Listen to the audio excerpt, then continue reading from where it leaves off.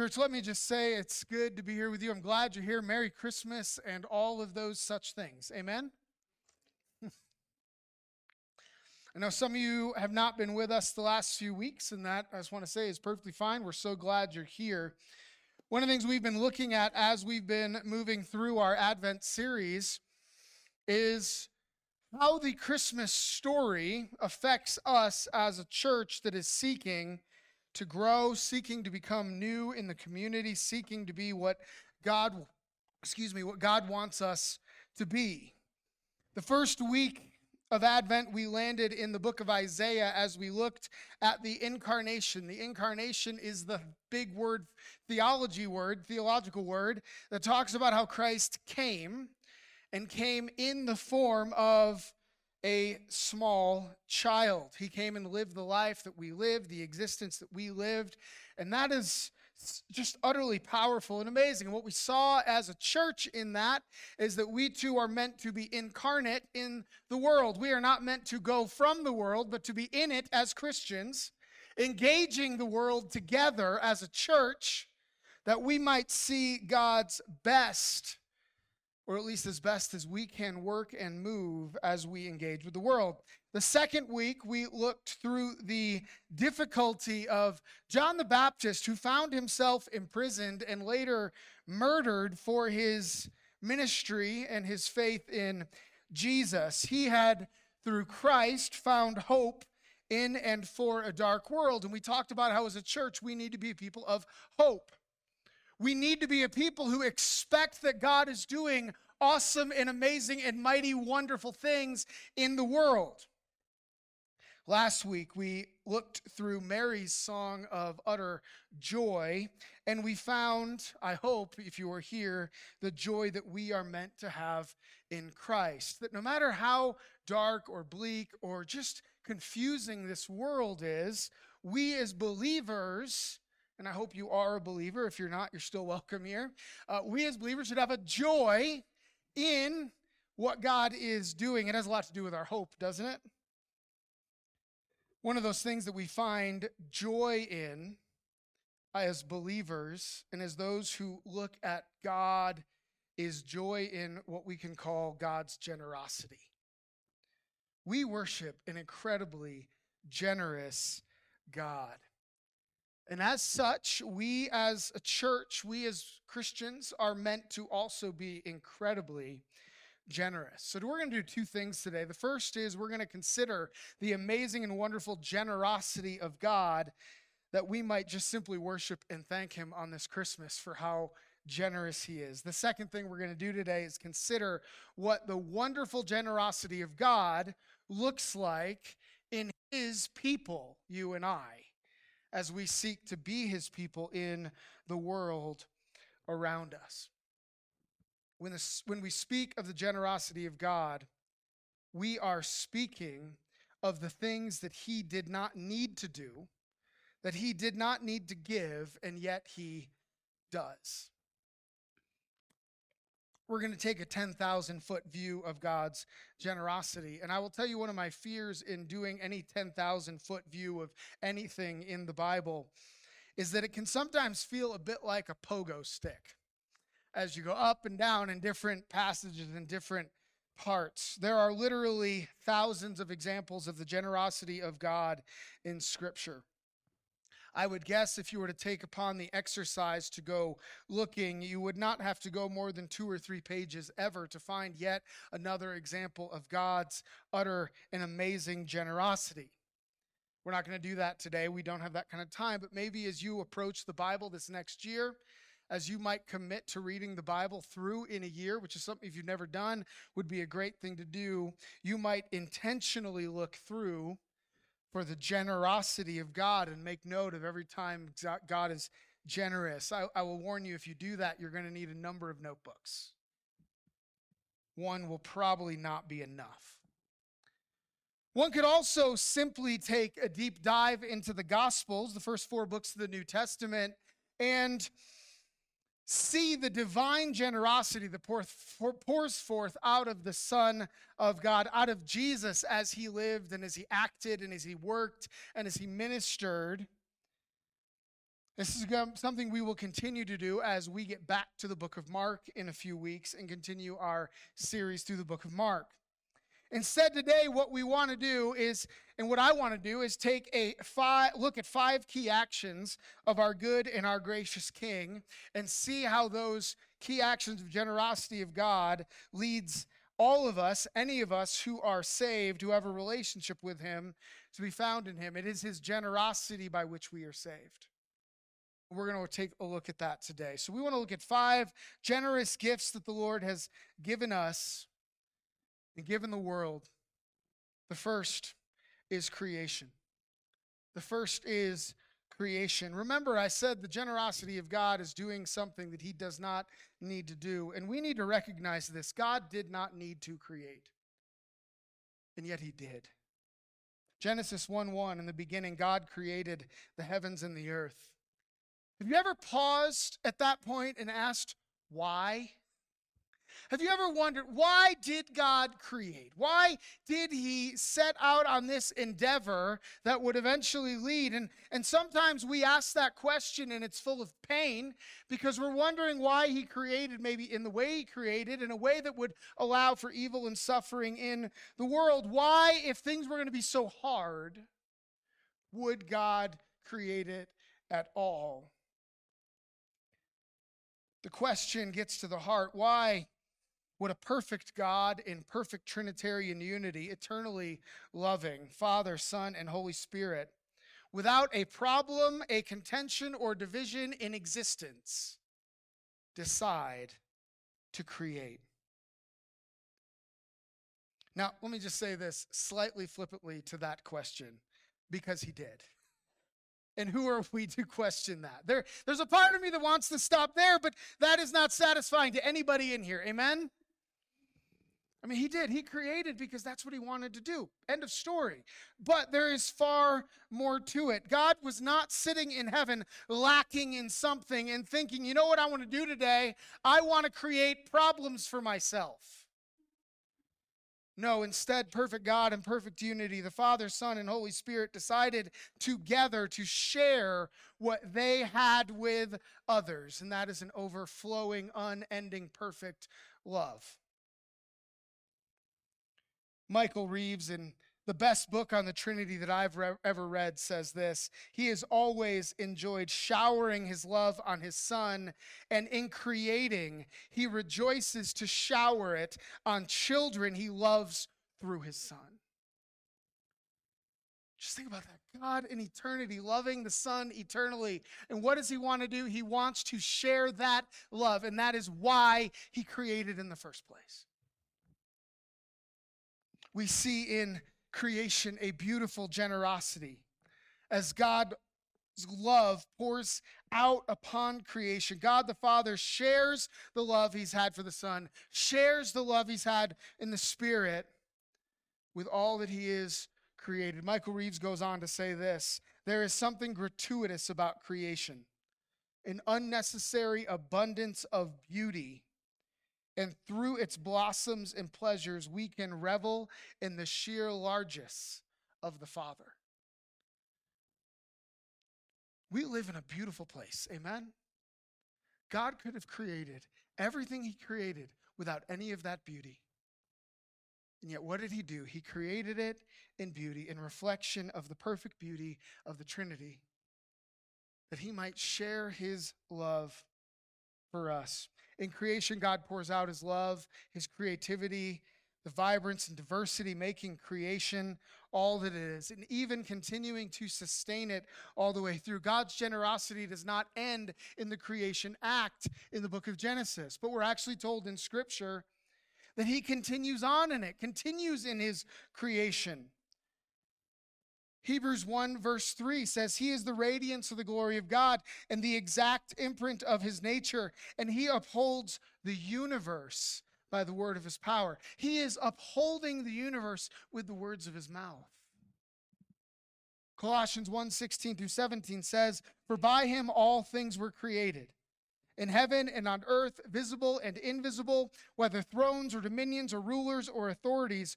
All things were created through him and for him, and he is before all things, and in him all things hold together.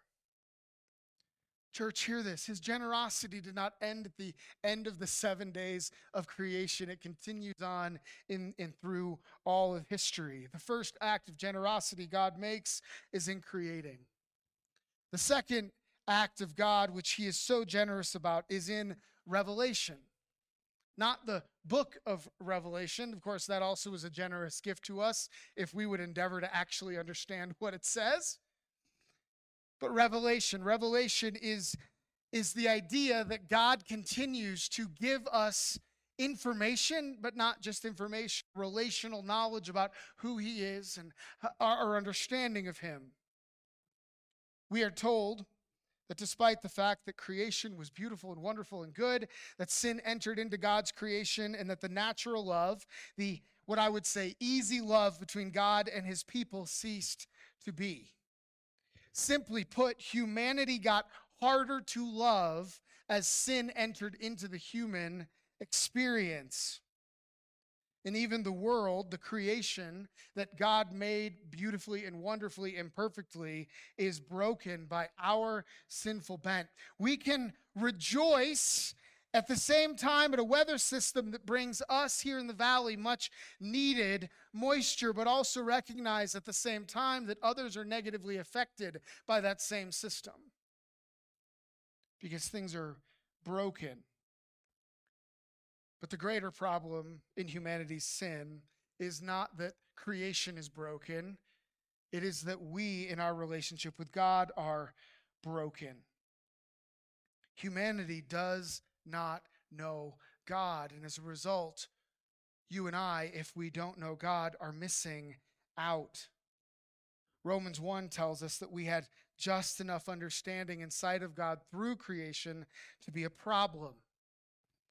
The greatest gift of creation that would invite us to know who God is actually becomes a curse in and of itself. Romans 1:18-20, for the wrath of God is revealed from heaven against all ungodliness and unrighteousness of men, who by their unrighteousness suppress the truth. For what can be known about God is plain to them because God has shown it to them. What God has made shows us how awesome and mighty and wonderful and beautiful and amazing God is. Verse 20, for his invisible attributes, namely his eternal power, divine nature, have been clearly perceived ever since the creation of the world in the things that have been made. And here's where the curse comes in. It says, so they are without excuse. The revelation and creation curses us. Because what we should know in God and what we should know of the Creator, we should see just by opening our eyes. But the world doesn't see it, and we know that. Some of us in this room don't see it.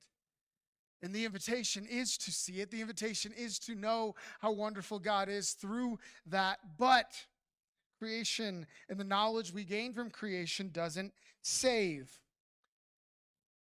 It doesn't save. For those of us who connect well with God in nature, in creation, in the natural world, and this is me all the way, in the morning sunrise, the evening sunset, or by opening our eyes and seeing the almost 360-degree view of mountains when everything clears up, or who is awed by the mighty majesty as they look at a tiny baby's face.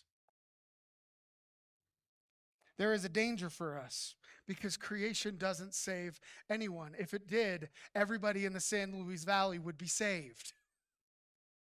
Because we are surrounded by the might and the power and the grandeur of God's creation. It should point us, but it doesn't. Let me say this to you, and this is a message to me. This is a reminder to me that for every minute we spend gazing at the beauty of creation and thinking about how wonderful God is, we should spend 10 minutes studying the Word of God.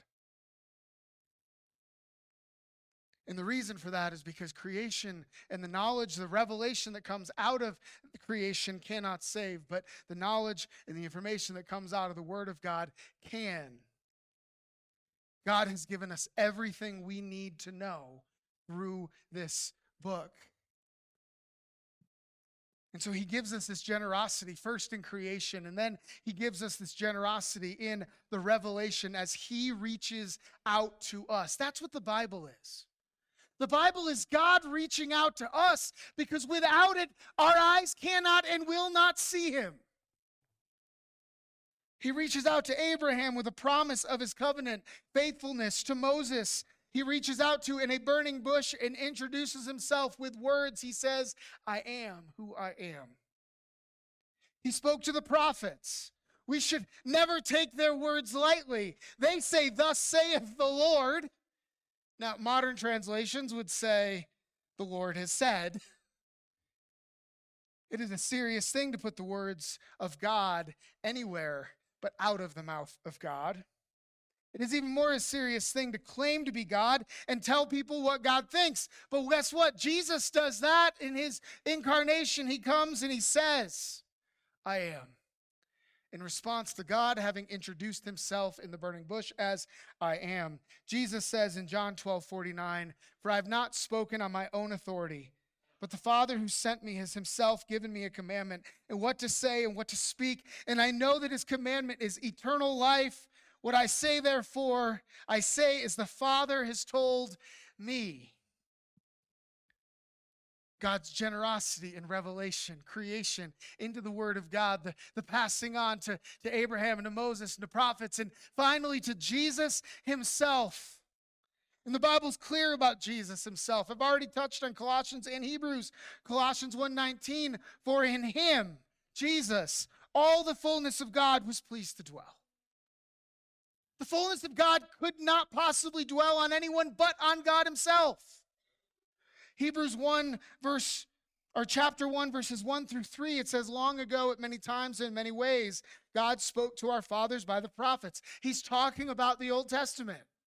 He's talking about all the things he said to Abraham and to Moses and to the prophets and all those along the way, King David and many others.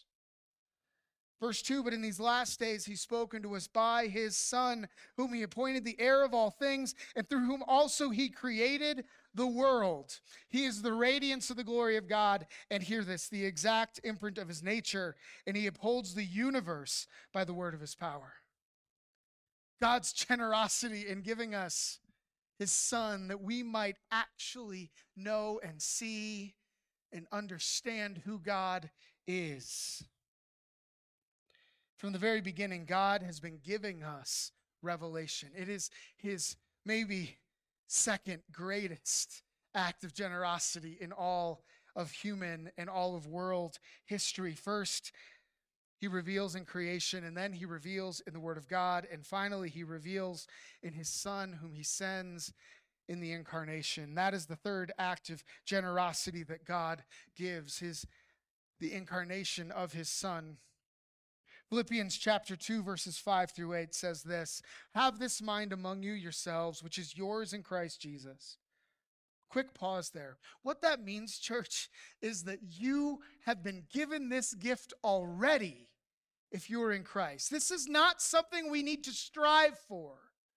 It's something he has already placed in you for you to live out. It says this, who though he was in the form of God did not count equality with God a thing to be grasped, but emptied himself by taking the form of a servant, being born in the likeness of men and being found in human form, he humbled himself by becoming obedient to the point of death, even death on a cross. The greatest act, the greatest gift of generosity in the Bible, in all of human history, is Jesus Christ coming. And not just coming, but dying for us. R.C. Sproul called it this. He said this is addition by subtraction.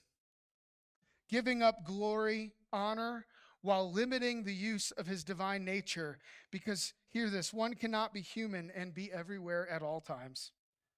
Our body cannot be in two places at the same time, let alone a billion places at the same time. One cannot know everything in existence and still be human. Our brains would explode.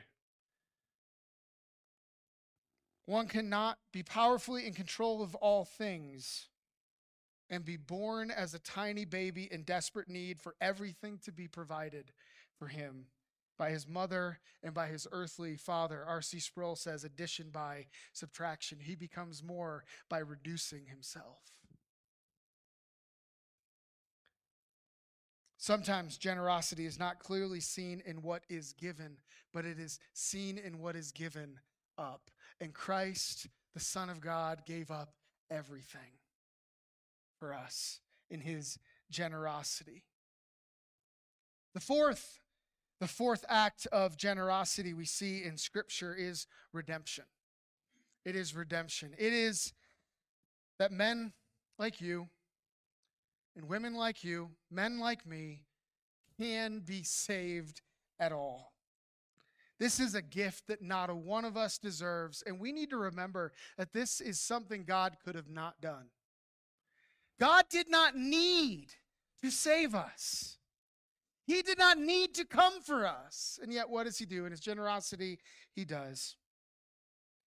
2 Corinthians 5:21 says, "For our sake, he made him to be sin who knew no sin, so that in him we might become the righteousness of God." Hear this. We are given the righteousness of God, and he is given the sinfulness of man. Now, I've been to a lot of white elephants, gift exchanges in my life. Anybody else been to a lot of white elephant gift exchanges? Inevitably, at every single one of them, there's somebody who did not get the memo that it was meant to be a gag. And they spent real money or spent real time putting money into a gift to make for someone that somebody might enjoy. You know what always happens to that person? Somebody gets their gift and they get the worst thing there. God has been participating in the worst white elephant gift exchange in all of history because Christ gives us his holiness and his redemption. He gives us everything. And what does he get in return? He gets death on a cross. He takes upon our sins. Friends, it's here that I want to pause really quick, and I want you to consider whether or not you have received the gift of salvation. The gospel, the good news of Jesus, the redemption of Jesus, hear this, is not that Jesus wants to be our friend. Now, it's a good thing. It's a good gift that Jesus wants to be our friend. The gospel is not that Jesus wants you to live a good life or your best life now. That too is a good gift, I think, not the best. The gospel is not that we get to have a great church community. Again, a great gift that we are given, but not the gift. The gospel is not that we get power from the Holy Spirit. Two, a good gift. We're actually going to talk about that in just a minute. The gospel is not that we get freedom to sin while expecting that Jesus will forgive us. His daily forgiveness, hear this, church, is a really good gift. It is one that none of us deserve, and we all receive every day if we are in him. But this is not the greatest gift that one can enjoy. The greatest gift that one gets is the gift of redemption. And that was bought with the death of Jesus, as he took upon all of our sin and gave us all of his righteousness. Church, one of my fears as a pastor, I'll say this is one of my fears even in my own life, is that there are times when we skip over the greatest gift for lesser gifts. When we get so focused on all the blessings of being a Christian that we forget about the one most important of all, that Jesus Christ came and he lived the life that we live, and then he died the death we should have died so that we don't have to. We miss the greatest gift chasing after lesser ones. Church, let me ask you this today. Does your sin make you sad? Does it make you mourn? Does it make you cry out to God? Because if it doesn't, then you're missing out. Do you know that your only hope in life and death is Christ's atoning sacrifice alone? It is not good works. It is not being raised in the right family. It is not having raised your hand once upon a time and said yes to the Lord and then put your hand down and never raised it again. Is the most important thing in your life your relationship with God? Or at least do you desire that even though you can't seem to make it happen?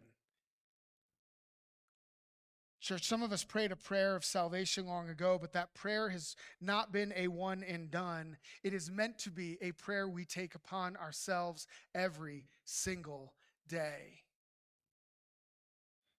Are you enjoying lesser gifts while ignoring the greatest gift of the generosity of God that is right in front of you, and that is salvation in Christ?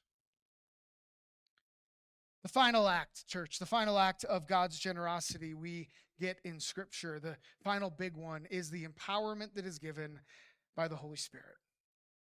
And if you are in Christ, hear this, you have been empowered by the Holy Spirit to live new life, to minister and serve in his name. John 14:26 says this. Jesus is saying this. He says to his disciples, but the Helper, the Holy Spirit, whom the Father will send in my name, he will teach you all things and bring to your remembrance all that I have said to you. John 14:12, Jesus says, truly, truly, I say to you, whoever believes in me will also do the works that I do, and greater works than these will he do, because I am going to the Father. We've talked about this as a church before. We will talk about it again and again and again as a church, because Jesus' words tell us as believers that we will actually accomplish more than he will. Now, when I read that, it gives me great pause. When I read that, what? How is it possible that I could do more? Well, I've said this before. It's because we, the church, get to do it together. The reality is this, and this is sort of a startling thought. Jesus only ministered for 3 years of his life.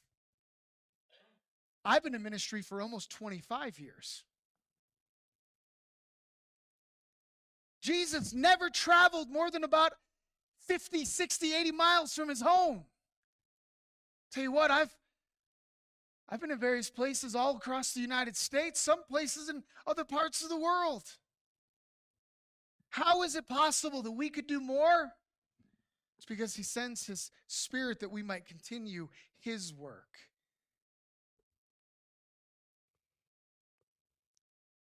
Even you sitting here today can do more than Jesus did because of God's generosity. Because he not only saves someone like you, but he sends his Spirit into someone like you to live and to fill you and to impress upon you the brokenness of the world, that you might understand his word and you might understand the state of the world and that you might go. It is God's act of generosity to this world that he empowers someone like you to go. You are, hear this, church, you are God's gift of generosity to the world. Now, that may or may not be true for you today, but if you're a Christian, it is true, and you are meant to be living into that. We are not just saved for us. He saves us for them. And for everybody around us who needs to know. Church, I think after salvation itself, the gift of the Holy Spirit is the best gift that we are given. And that leads us, church, to the second thing we want to talk about today, which I'll just say we're going to spend a lot less time on. Because I firmly believe that as we study God's generosity, it should do nothing in us but make us want to be more generous. We can spend less time on what this means for us because we've spent so much time on what it means for him to be generous and what that looks like. I firmly believe that generosity is one of, if not the most telling of Christian attributes. Now, last week we talked about joy being one of, if not the most important, most clear signs and indicators that we are Christians. Here's the thing, as much as we cannot be joyless, curmudgeon Christians, we also can't be stingy Christians. How can we be joyless with a God that we serve? How can we be stingy when God is everything in generosity? Kent Hughes, a commentator, says this about the Gospel of Luke. He says that the Gospel of Luke has a particular theological interest in generosity. He says it's a sign of a regenerate soul. He says there's no such thing as a Christian Scrooge, he says. We may know some Scrooges who claim to be Christians, but I don't think you can claim to really know Christ and be a stingy person, because the gospel opens up our soul, and with it what? Our hands. He highlights that in the book of Luke, just a few chapters apart.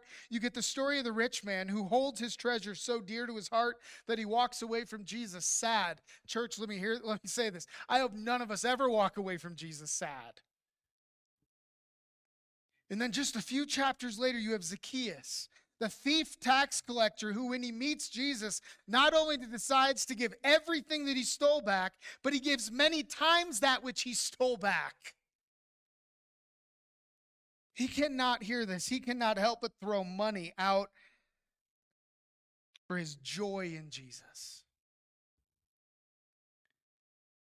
Now, before you think this sermon's about money, let me just say this. There are way more ways as Christians to be generous than just with our wallets. Way more ways. Now, yes, money is one of them, and we collect an offering, and we take up offerings for world missions, and we take up special offerings and all this. Why? Because for so many of us, God knows exactly where we need to be generous. And for some of us, we might feel that. We might experience that. But others of us, we are incredibly generous when it comes to money, but we will not give anybody even 10 seconds of our time. Or we might be incredibly generous with our time,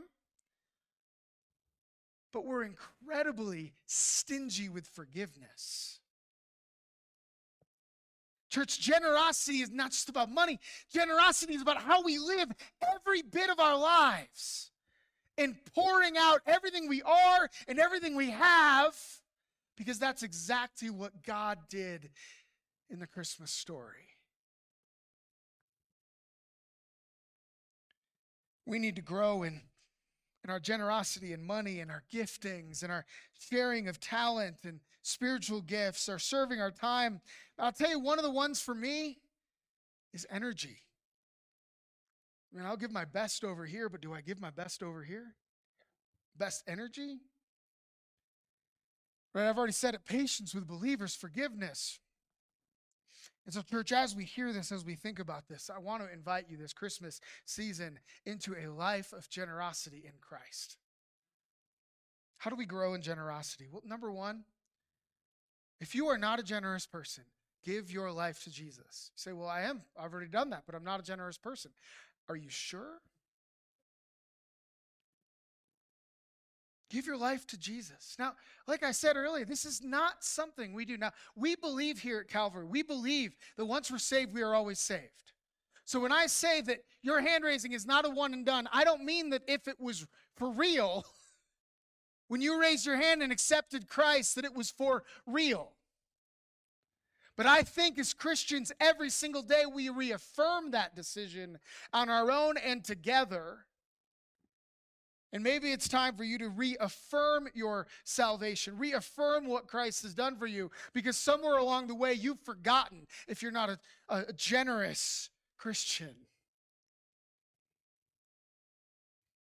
Give your life to Jesus. Spend time with him. Just look at his generosity. Number two, pray. Pray for the Spirit's leading to make us generous. Every single day, you look at your life and you say, you know what, I'm really a stingy person. I'm stingy with my money, stingy with my time, I'm stingy with my energy. I can't forgive anybody around me. First thing you do, every single morning, wake up, say, Lord, make me generous today. Say, give me opportunities to be generous today. To love someone, to serve someone, to give something, to sacrifice for someone, to take my precious time and give it away. Every single morning, pray that the Lord would lead you in that and give you the opportunities for that. Number three, take the time to examine where you're not generous. And also where you are, right? One of the best ways to grow in generosity is to get more generous in the ways you're good at being generosity. We spend a lot of time in our culture talking about correcting faults. What we should probably do more is spend a lot of time talking about correcting or encouraging and building strengths. Right? You're already generous in giving money. Praise the Lord. give more and see what happens with your joy. You already love sacrificing your time. Praise the Lord. Give more time, right? Because the Lord maybe has gifted you in those ways so that you can grow in them all the more. All right, number 5, and I want you to hear this. Number 5, stop making excuses when it comes to generosity. Here's what we say, and I say this too, okay? As a pastor, I say this. As a father, I say this. As a husband, I say this. As just a general believer, stop making excuses. Why? We think they might not appreciate it, right? You ever not give it in some way because they might not appreciate it? Oh, they might not like it. It might offend them. I might not have enough if I give. Now, I want you to just imagine this for a moment. Come back to the generosity of God, especially in the incarnation. What would have been that conversation between the Father and the Son if the Son started coming up with excuses? Oh, they won't appreciate what I'm going to do for them. Right? I mean, some of them won't even know what I'm going to do for them. Why would I do that? Think about all the excuses Christ could have made. And if he had, we would be utterly lost and utterly alone and utterly on our road to death. But that conversation between the Father and the Son went very different. Because God is so generous with us. Church, this Christmas season, may we be as generous. May we be as generous with ourselves. May we be as generous with our church, with our community. May we be as generous with God. Amen. God, we just thank you and praise you for your goodness today, your mercy, as we celebrate the birth of your Son, Lord, as we think about even tonight, the second service we'll have. Lord, that our hearts would be filled and open to what you have for us today, Lord, that you would fill us and make us generous. God, we love you and we praise you and we come before you and we ask this in your name. Amen.